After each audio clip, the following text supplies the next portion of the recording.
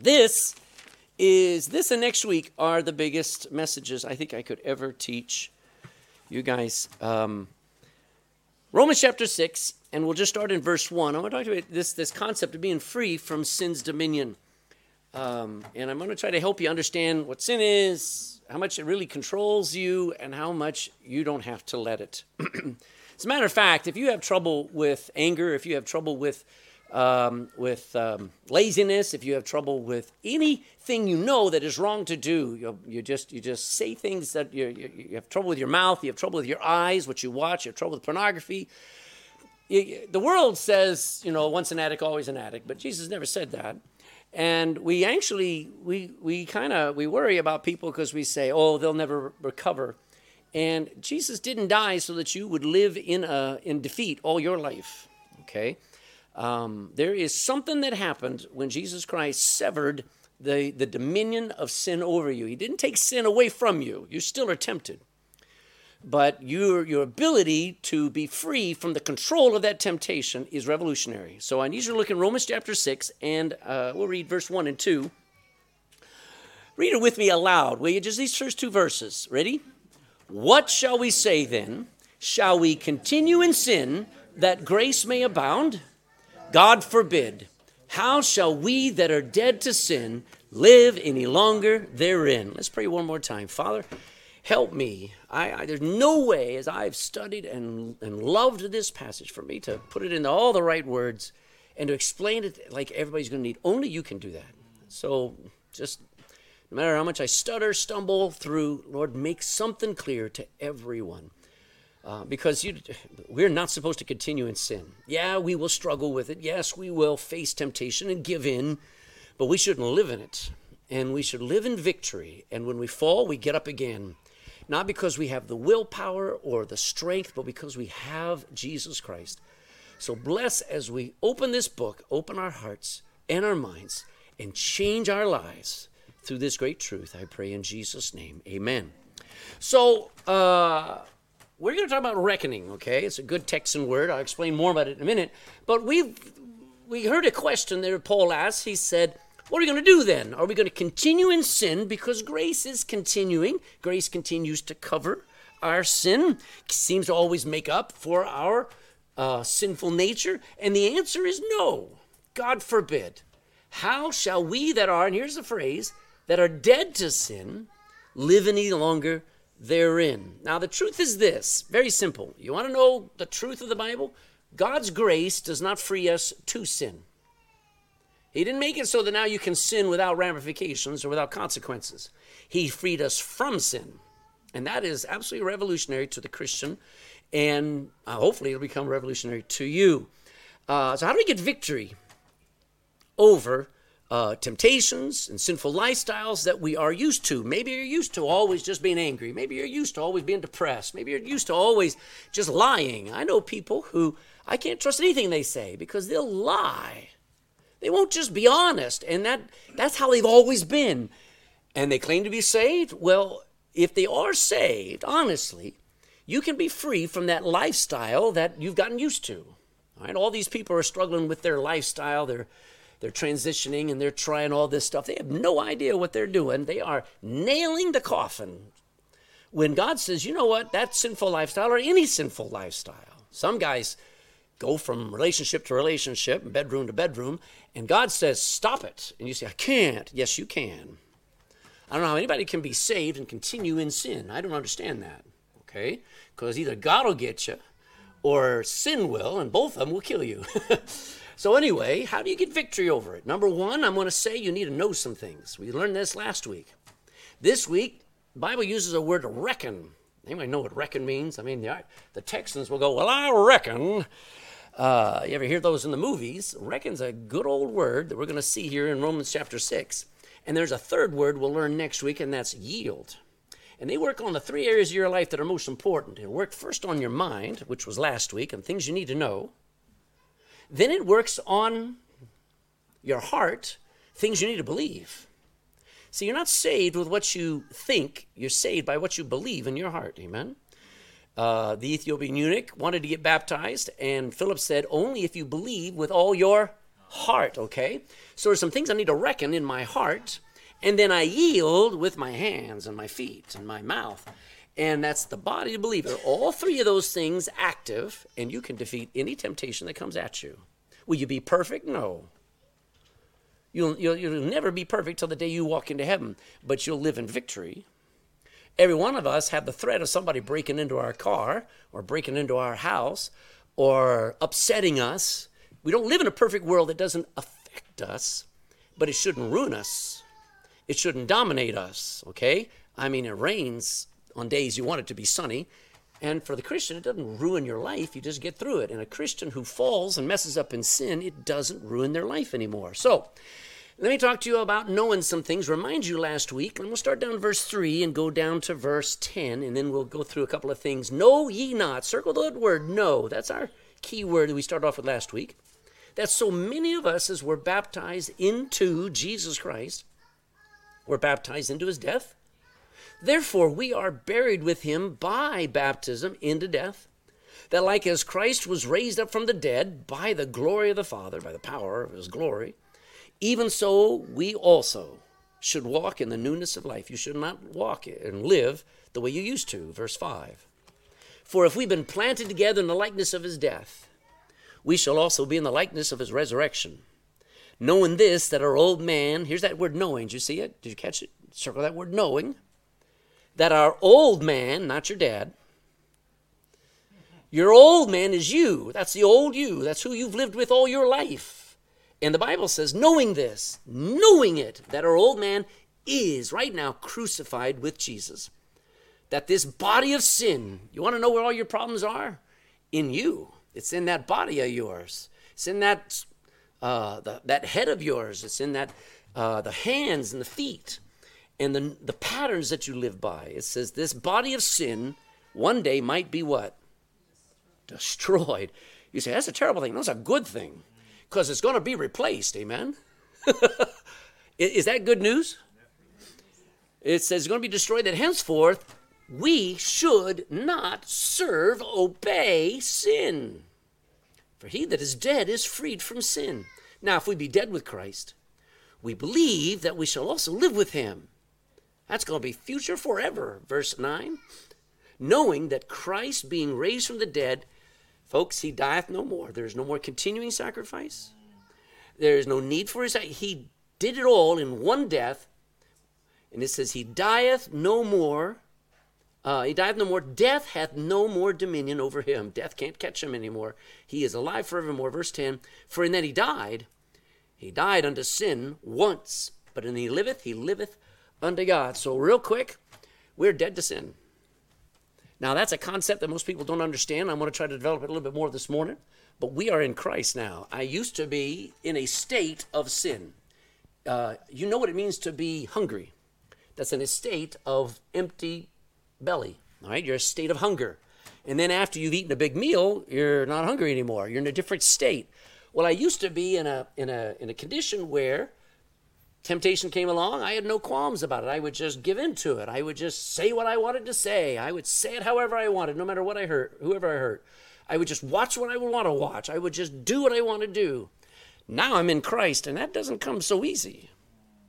All right? I'm in a different state now. We're in Christ now. We are living a new life. These are all the things we've got to know. Our old man is crucified. Some people get the idea, well, I got saved so many years ago, but I went back into sin. All right, well, the Bible says your old man is continually still dead. All right, if you went back to sin, you can get right back out. I have 400 things I want to say, Tom. I've got time for only 20. When you're a Christian and you give in to sin, all right, it's not because sin has any power over you. It's because you miss it. And because you want to taste it and mess with it and flirt with it and think nothing will happen. Well, I got news for you. Something will happen. Your sin will find you out. And God will not let you enjoy sin like you used to. He won't.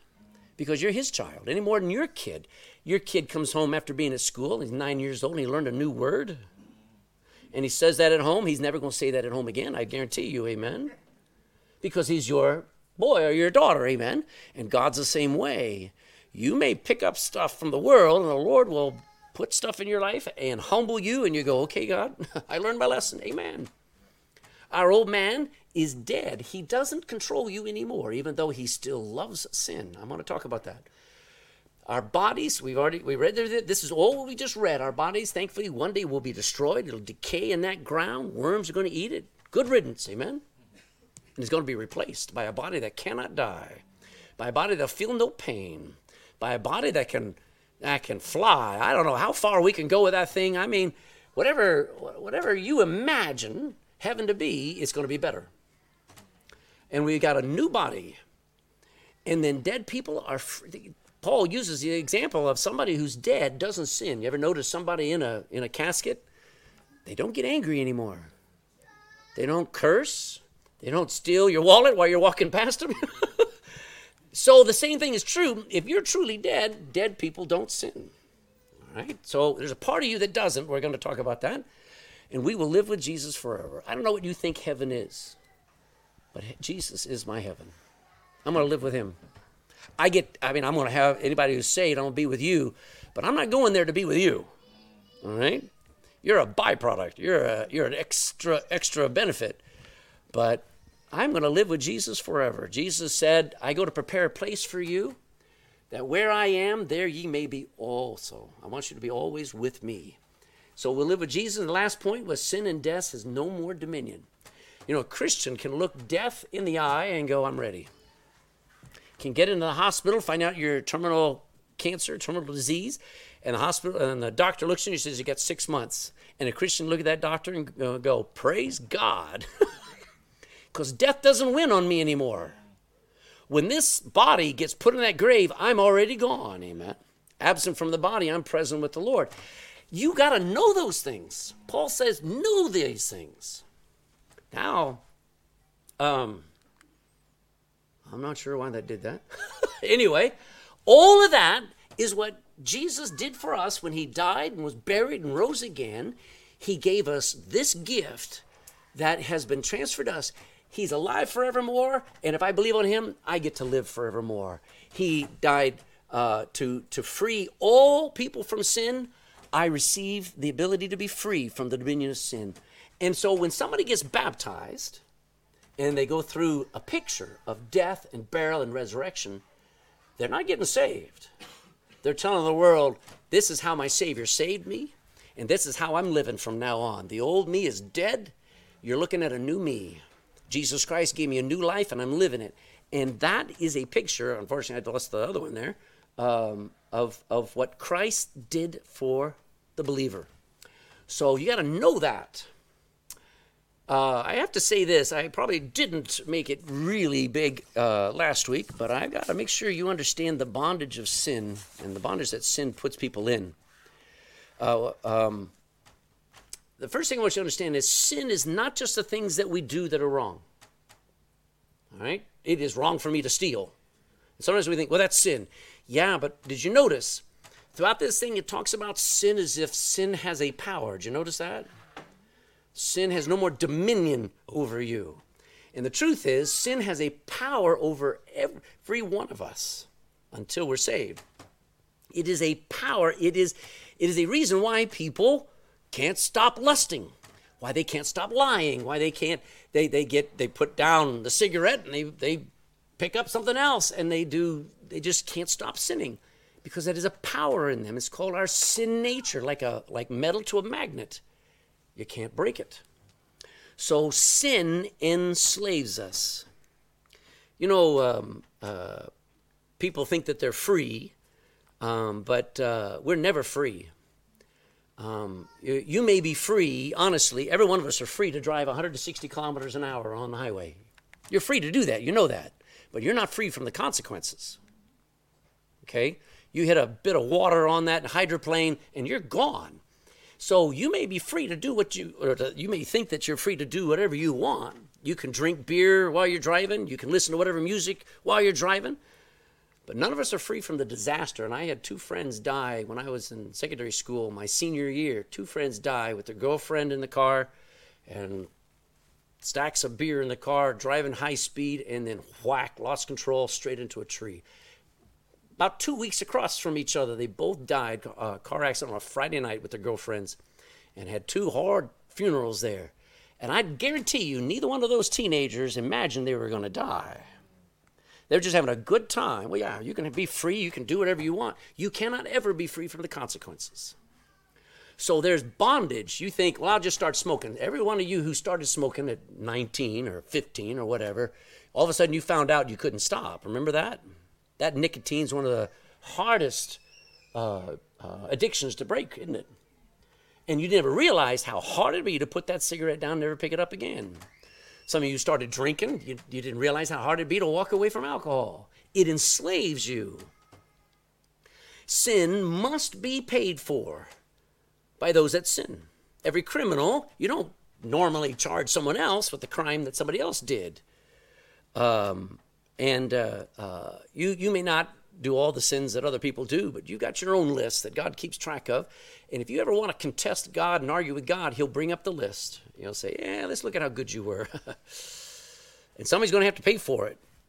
And you'll pay for it in hell unless we accept Christ's free gift of salvation. When you see how much sin has a grip of your life, how much it has a grip of your thinking, and just from the moment you get up to the moment you go to sleep, and even the dreams while you sleep, if you don't realize how much sin has control of you, you'll never want to be free. But when you see it for what it is and how it is damning you and pulling you down, you might just cry out to Christ to save you. I did. So know the bondage of sin. And I say this. Most people don't know any of this because you're kept busy. Your phones are constantly going off with news reports, and you're in hours and hours of entertainment, and your friends and Instagram posts. All that stuff's keeping you distracted from the reality of sin is damning you. And that's strange. It's strange to me that most people don't ever consider that they're trapped, they're enslaved, even Christians. So know the bondage of sin, and now we can get to our next point. The second thing you got to do in order to live in victory is to reckon these truths to be true for you. So let's go back there, Romans chapter 6, and we pick up the first time it shows up here. And it says in verse 11, likewise, reckon ye also yourselves to be dead indeed unto sin, but alive unto God through Jesus Christ our Lord. Now there's about 2 hours worth of stuff just in that one truth. All of, when we talk about reckoning, all right, jump on also to verse 14. He says, you need to reckon this because, verse 14, for sin shall not have dominion over you. Wow, I wish you underlined that. For ye are not under the law, but under that grace that saved you, okay? So the first thing I want to say is, what does reckon mean? All right, when we talk about reckoning, we're talking about to understand. When it says reckon these things to be true, understand them, ponder them. And the word, long before computers ever came along, the word compute goes way back to a human calculator. Somebody who was given a line of numbers and would add it up. Well, when you start learning the Bible, take truth upon truth upon truth and add it up and come up with a number at the bottom or a truth at the bottom and go, that's me. That's what it means to reckon. Because the truth is, the reality is this, and I got to find my thought here, data, information mean nothing until you can add it up and come up with a truth or a number or a reality. You come up with the conclusion that's in your bank account. I can look at I'll come back to this later. I can look at a spreadsheet and I can look at numbers and it says 2,000, 1,700, 3,100, da da da da da. And then I add it all up and down to the bottom I find out that's in my bank. That's not my bank account, don't worry. But I add all that. Some of you are looking going, what? But down to the bottom of that thing and you realize that's for me. Now, don't get too close. Some of you are really looking at, it's just a spreadsheet, okay? But when you look at the truths of the Bible, you can learn information. But until you reckon it, which means compute it, understand it, accept it as you. That's you now. When you do that, you're 2/3 of the way to living free. It changes you where you're not just a hearer of the word, but all of a sudden it hits you and you go, I am free. What does the Bible say? Jesus says, if the Son therefore shall make you free, you shall be free indeed. And when you go, oh, that's information. No. Don't let it just be a verse. Reckon it to be you. You understand? So, add up the truth. We just went through 9 or 10 things that we've learned. And believe with all your heart that it applies to you. Let me get over here. When we talk about reckoning, I have to explain that there are 3 parts of you. Go to 1 Thessalonians chapter 5. We'll come back to Romans in a moment. 1 Thessalonians, just before Hebrews, are 3 small books, all T's. 1st, 2nd Timothy, Timothy, and then Titus. So 1 Thessalonians chapter 5 and verse 23. See, some of these things you're not going to understand until you understand the Trinity.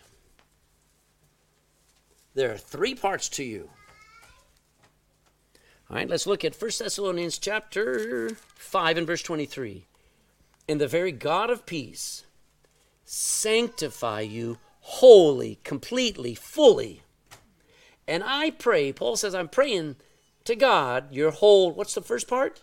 Spirit and soul and body, all 3 parts of you, be preserved blameless unto the coming of Jesus Christ. So you and I, we have 3 parts, if this will work. We have a body. We have a second part of us, that is our soul. And there's a third part of us, that is our spirit.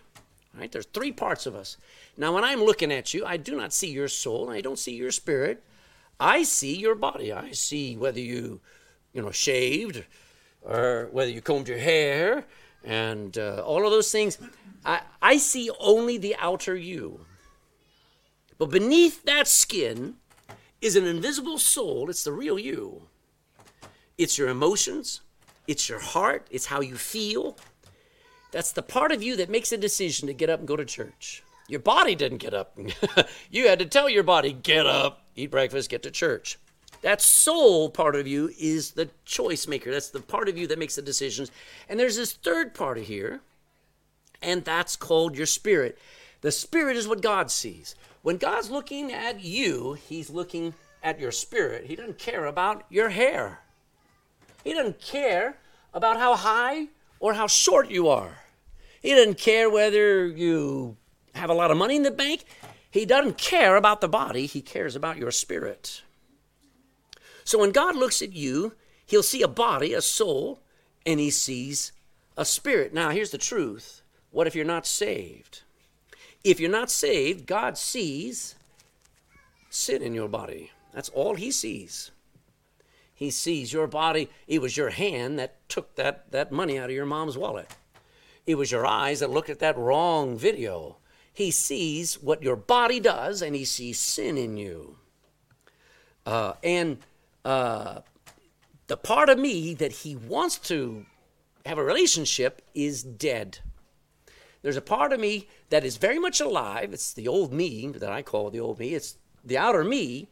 But when he looks at my spirit, that spirit is dead. When God talks to me, it's like talking to your mobile phone, your cell phone. It's been left on and hadn't been charged up in 2 days. And you try to dial on it. You try to turn it on. It won't turn on because the battery's dead. And God may be talking, and I can read the Bible to somebody, and their spirit is dead. They just don't get it. So there are 3 parts to you. Now, when you get saved, what happens is this. The Holy Spirit moves inside you. And he regenerates you. He brings life into that spirit. And you become alive forevermore, okay? That's that part that's resurrected. And the body then, as far as God's concerned, becomes dead. Now, up until that point, your body was very much alive. It was the basis of what your body wanted to do and what your body wanted to eat and where you wanted to go and the sunshine you wanted to enjoy. It was all body, you on the outside. Now, as a Christian, there's another me. And that spirit wants to serve God. It's been born again. Your soul never gets born again. It is eternal. Your spirit gets born again. And God sees you as alive. That's my point. The relationship that you have with your body is now legally broken. It's like a part of you just died and you can walk away from it. Now you're still in it. But that body doesn't control you anymore. The Holy Spirit does. Does that make sense? It's like when somebody gets divorced. You have to reckon yourself to be dead to that other person and go on and live a different, separate life. That other person's still alive, isn't he or she? And they may still torment you. Or the past may come up, whatever. But legally, the relationship isn't broken. And our dependence and our need to give into the body and to serve the body is no longer there. That dominion of the flesh has been broken. So, reckon yourself to be dead unto sin. It's like reckon yourself to be married. It'd be terrible if I had somebody here who says, Pastor, I know this woman here is my wife, but it just doesn't feel right. I just kind of don't, am I married? Reckon yourself to be married, bud. You are married, amen? You said I do, we're keeping you to it, amen? This reckoning, some people don't ever reckon that they're actually employed, so they don't get up early and don't get to work on time. And I know Christians who don't reckon themselves even to be saved. They just wonder, am I good enough? Don't ever ask that. You never were good enough and you never will be. You reckon that I am saved. Every one of us ought to be Texans today and say, I reckon I'm saved, amen? Which means I believe with all my heart. You understand? So reckon yourself to be dead unto sin and alive. Okay, I got to give you this, and I'll show you in a moment, and alive unto God. Now, see, this the elephant in the room? Yeah. An elephant was, back in the early 1900s, zookeepers were ruthless. They went around, they collected animals from all over the world, and they'd bring them to different zoos. And this is not the one, but I want to show you a picture of an elephant that was captured in Africa, put in a plane, and brought to the Chicago Zoo. And he was kind of very, male or female, I don't know, very aggressive. So they put that elephant in a small cage, 12 foot by 12 foot. And so people pass by, and that elephant would bang against the front of the cage, bang, and go forward, bang, and bang. Didn't want to be in that cage. 5 years they waited for that elephant finally calm down and finally just start, being entertainment for the kids. After 5 years, they packaged that elephant up and took that elephant back to Africa, dropped it down by helicopter, released the sides, and then took off. And this, I'm just showing you the picture. That elephant was now as free as a bird. That elephant's able to do whatever you want. And you know what that elephant did? After 5 years being in that cage, went 3 steps forward and walked 3 steps back. And went 3 steps forward, even though there was no bars there. You understand what I'm saying? And that's why Christians to this day still go down to the pub. They're still looking at the stuff on their phone. They're still stuck in the prison of their sin and their old nature.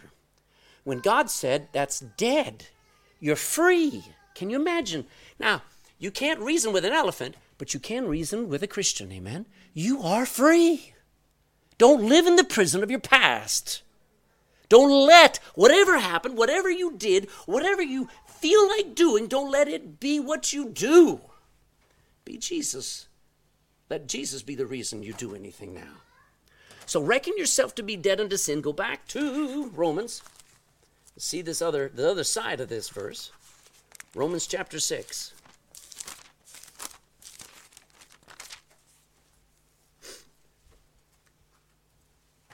Verse 11. Likewise, and circle that word. I think there's no problem with marking in your Bible. It becomes yours, by the way, when you do that. Likewise, reckon ye also yourselves to be dead indeed unto sin. You ought to just realize I'm no longer in that prison anymore. I'm dead to that prison. but alive unto God through Jesus Christ our Lord. Now here's a great thought. When I was growing up, we had these flowers all over Texas, and they're all over. I see very few of them here. That's called a sunflower.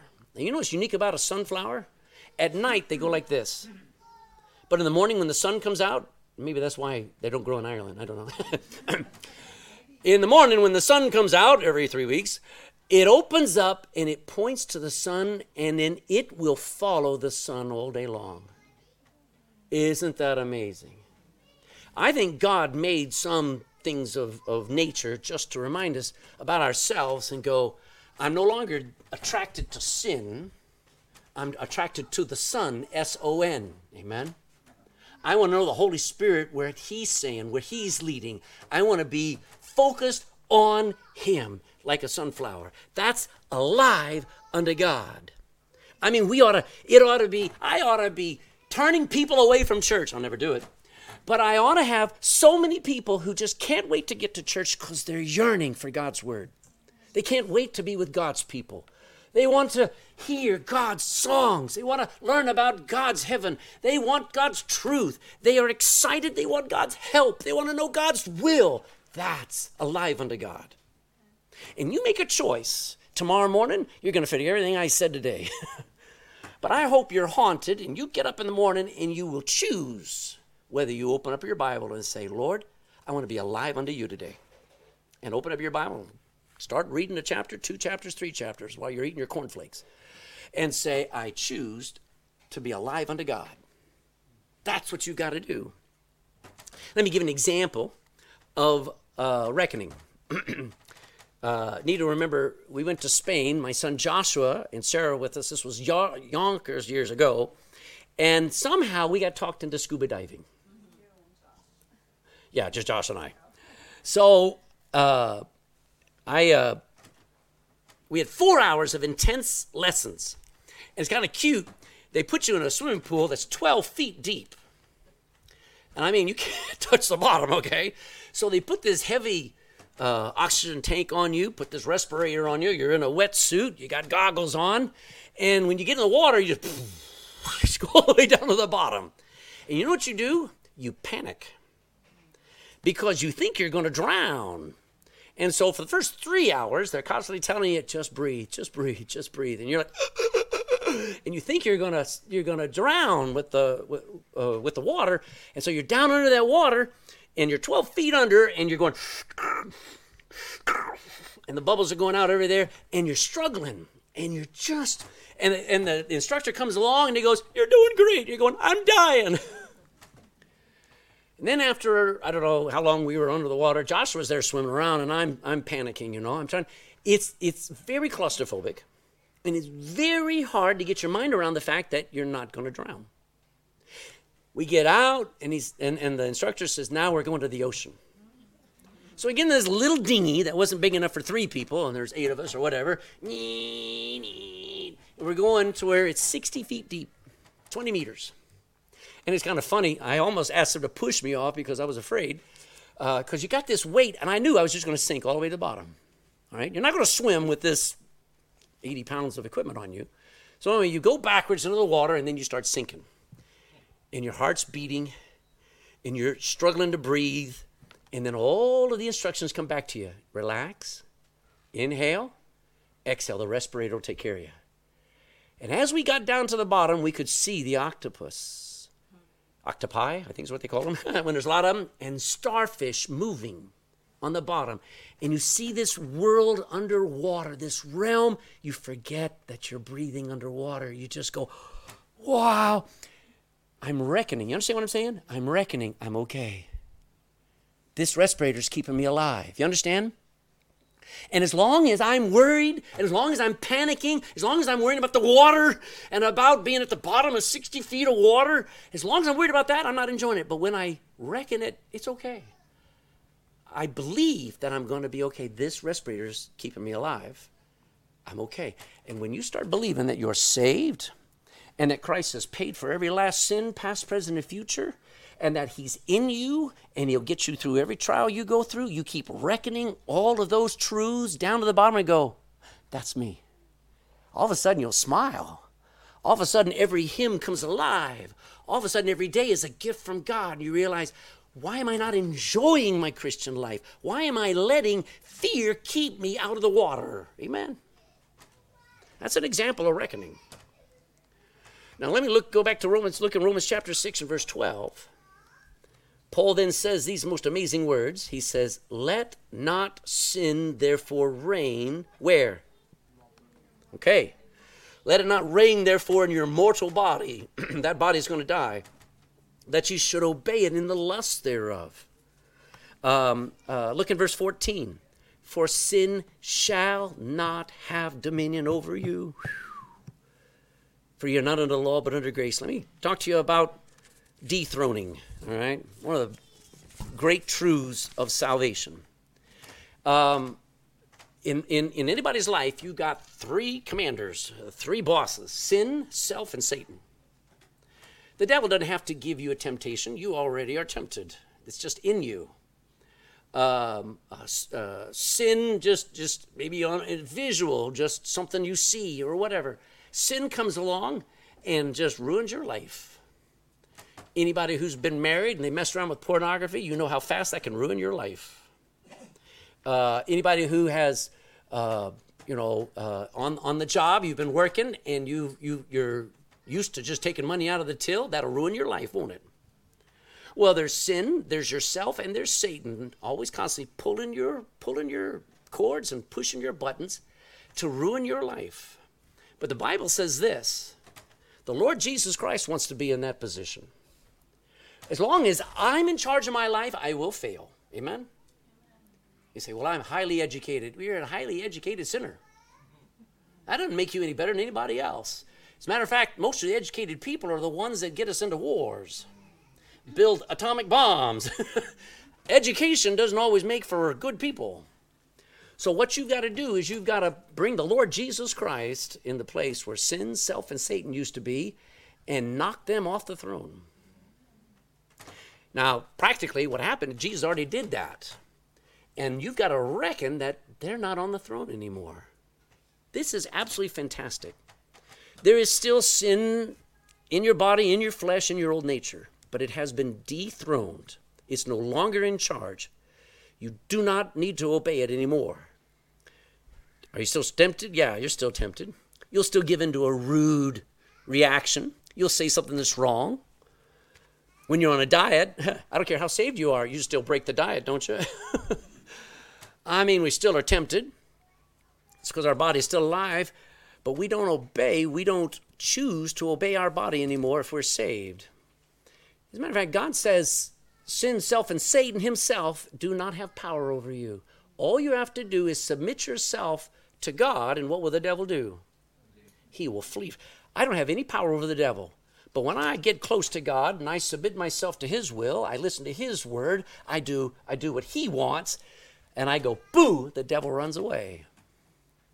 So I put the Lord Jesus Christ in charge of my life. I'm still tempted, but I am no longer enslaved. God says sin is powerless over me. It has no authority. So I'm to not let sin reign in my body. Don't obey its lusts thereof. You don't have to obey it. You don't have to give in to it. You don't have to yield to it. The body's not important anymore. When your body's, lonely, sad, depressed, upset, it does not have to be in charge. Some of you need to just be angry without sinning. Amen? Do you understand what I'm saying? Go. But what we do is we get angry and we just say stuff we regret. You do not need to let sin have control of your mouth. And when stuff comes up and triggers you, isn't that a modern term? Oh, she triggered me. When stuff, you don't have to give in to that trigger. The body is not important anymore, not to God, not to you.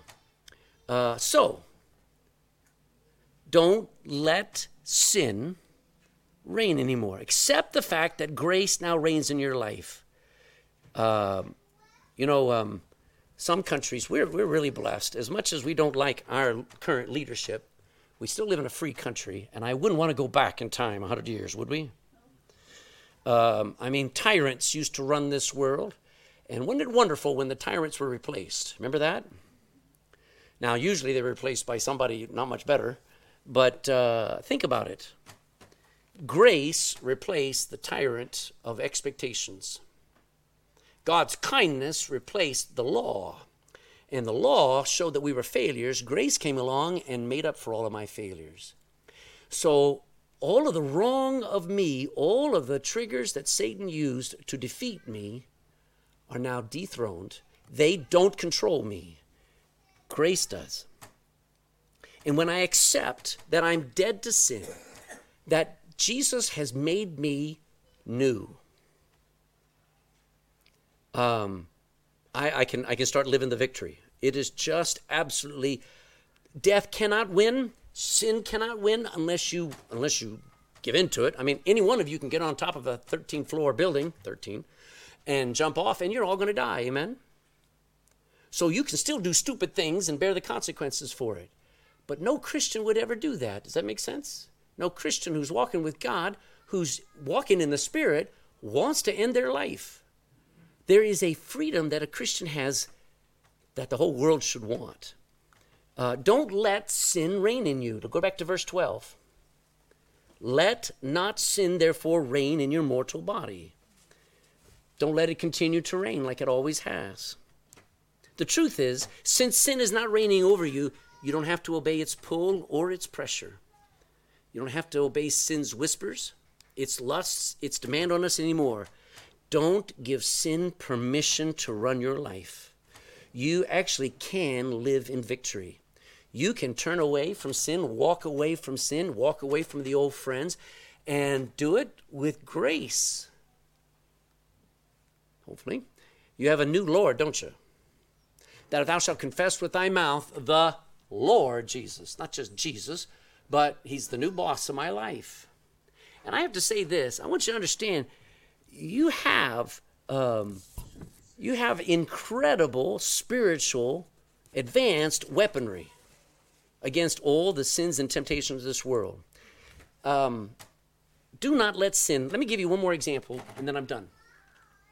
If there's a criminal gang, a crime boss, running around West Cork here, and they're just wreaking havoc. They're breaking into cars, they're breaking into houses, they come along to the shops, and they demand payment for security and all this stuff. Think about that going on in your neighborhood. That criminal gang, that crime boss would cause fear and destruction. But if there were any real people, real men in that neighborhood, we'd stand up to them, wouldn't we? We'd call the guard and expect them to do their job and not just let them run the streets, would we? And when people rise up and government and the Garda are adequately empowered, they can drive that crime boss and that crime gang into hiding, can't they? And then one day that crime boss gets caught and imprisoned, and all the power they used to have is gone. And what we understand is Jesus Christ took the crime boss of all time, and he has taken him off the throne of our life and says, now don't put him back there. Don't let him weasel his way back up there, because that's not where he belongs. Jesus Christ belongs there. And so the testimony of every Christian in this room, including myself, is Jesus is my Lord. Jesus is my boss. He's in charge of what I do on Monday as much as it is on what I do on Sunday. You understand? And I actually have advanced spiritual weaponry against any kind of lies or attacks or deception the devil ever throws at me. And it's monumental. Go to 1 Peter and we're done. 1 Peter chapter 4.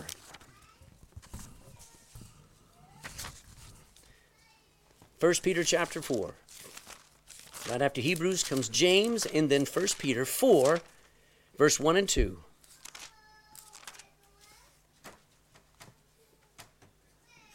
I like this word. Your Bible's very advanced. Look what he says. 1 Peter 4, 1. For as much then as Christ hath suffered for who? He didn't suffer for his own sins. He suffered for ours, didn't he? then as Christ has suffered for us in the flesh, I mean, he literally physically suffered in the flesh, arm yourselves. I like that. Take up arms.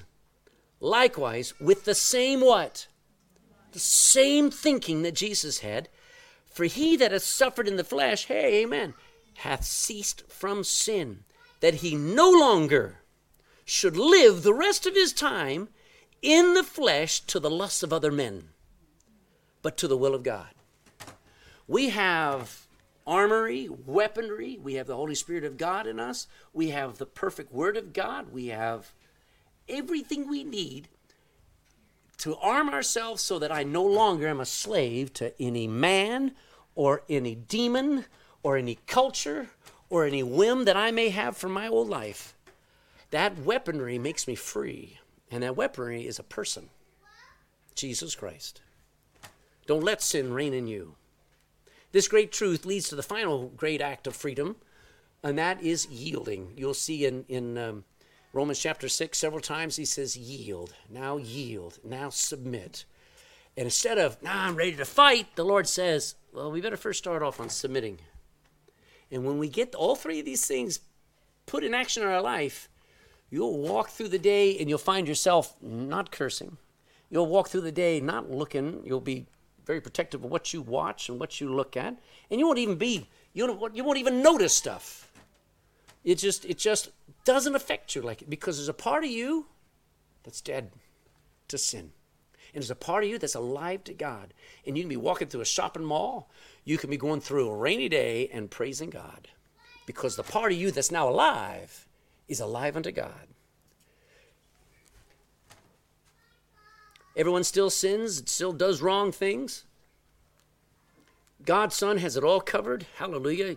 There are no expectations for you to live up to the Christian life. The expectation is for you just to walk with God. If you walk in the Spirit, you won't end up doing the lust of the flesh, man. God's got it all covered. We can live free from the control of sin in our thoughts, our emotions, our words, and our actions. Will you live 100% all the time? No. But, man, you'll be different. You know, Paul lost his temper one time, and I can understand why, because they just smote him on the mouth, man, and he came back and says, God's going to smite you.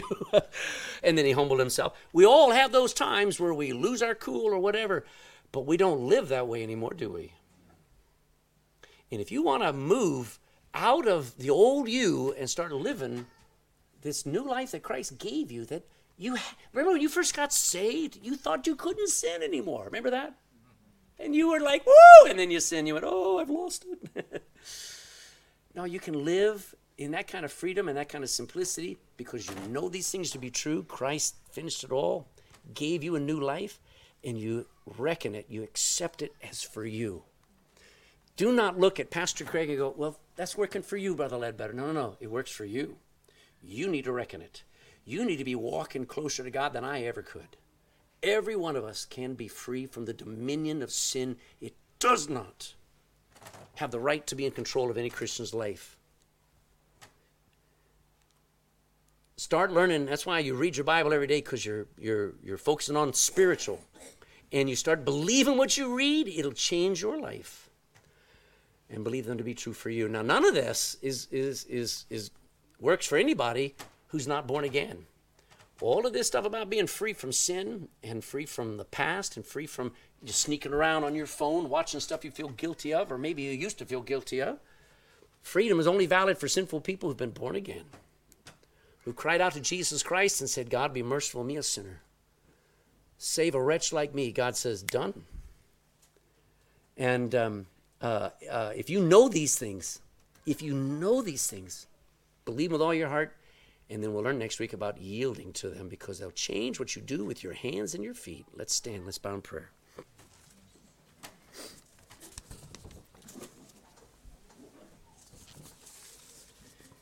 Everybody's head bowed, every eye closed. I race through some of this stuff because there's so much to talk about. I know that it's like too much stuff, and I feel for that. But I gotta say some of these things to impress on your heart, dear Christian, that the devil has lied to you all your life, but especially since you've been saved, that He'll remind you you can't live it. You're just never going to be good enough. The devil's lied to you saying, don't even try. Just give up. Just go back to the old life. Do what comes natural. The devil will lie to you and lie to you. Let me tell you, you don't have to use great effort. You just need to know these things and then believe them. And just like me diving into the water, start breathing and enjoying the Christian life that God gave you. You are free. It's not that you just can be. You are free. You just need to realize the bars are gone like that elephant. Amen? The bars are gone. The bondage, the enslavement is broken. The devil does not have the right to tell you what to do. He's going to try, but you are free. And dear friend, if you're not saved, you don't even know what that word means. I just want to explain it to you. Jesus came to save. He didn't come to give religion. He didn't come to try and get you baptized or become a member of a church. He came to come into your soul, forgive you, wash away every sin, and give you his Holy Spirit and take you all the way to heaven. And you don't have to do anything to do that except ask. He paid for it. He wants you just to accept it and receive it. Will you do that? You can talk to him right now. With every head bowed and every eye closed, you can cry out to him and say, God, I've tried everything else. I'm just going to quit and I'm just going to trust you. Would you please save me? I did that 43 years ago, never looked back, always gone forward, always wanted to be more like Jesus now. If there's anybody in this room that just, in their heart of hearts, just said, I'm going to trust Jesus Christ today. I'm going to ask him to save me, and I have right now. Would you put your hand up, put it down? I'm just going to pray for you. If you have asked Jesus Christ to save you, or if you're not sure, you want to talk to me afterwards, come talk, man. Your relationship with God's my priority. And I'd like to answer your questions so that you can trust him and walk out of here a free man, a free woman. So, Lord, we dedicate what we've learned today, and it's a lot. But it's true. And it's part of the big picture that, it's not what I have to do. I just got to believe it. You made it so simple a child could believe. A man nailed to a cross next to Jesus Christ could just believe, and he was going into the kingdom with Jesus. He could do nothing. And every person in this room here who's been saved, can we just shout and go, hallelujah? I never could do anything. I still can't do anything, but I can believe it. And forgive me where the devil comes along and convinces me to believe another lie when I can believe the truth. I am free. And yeah, I'll mess up, but I'll get up again. Because my attention now is on the Son, S-O-N. I'm alive unto God, and I want to stay that way. Day in and day out for the rest of my life. I pray this in Jesus' name. Amen.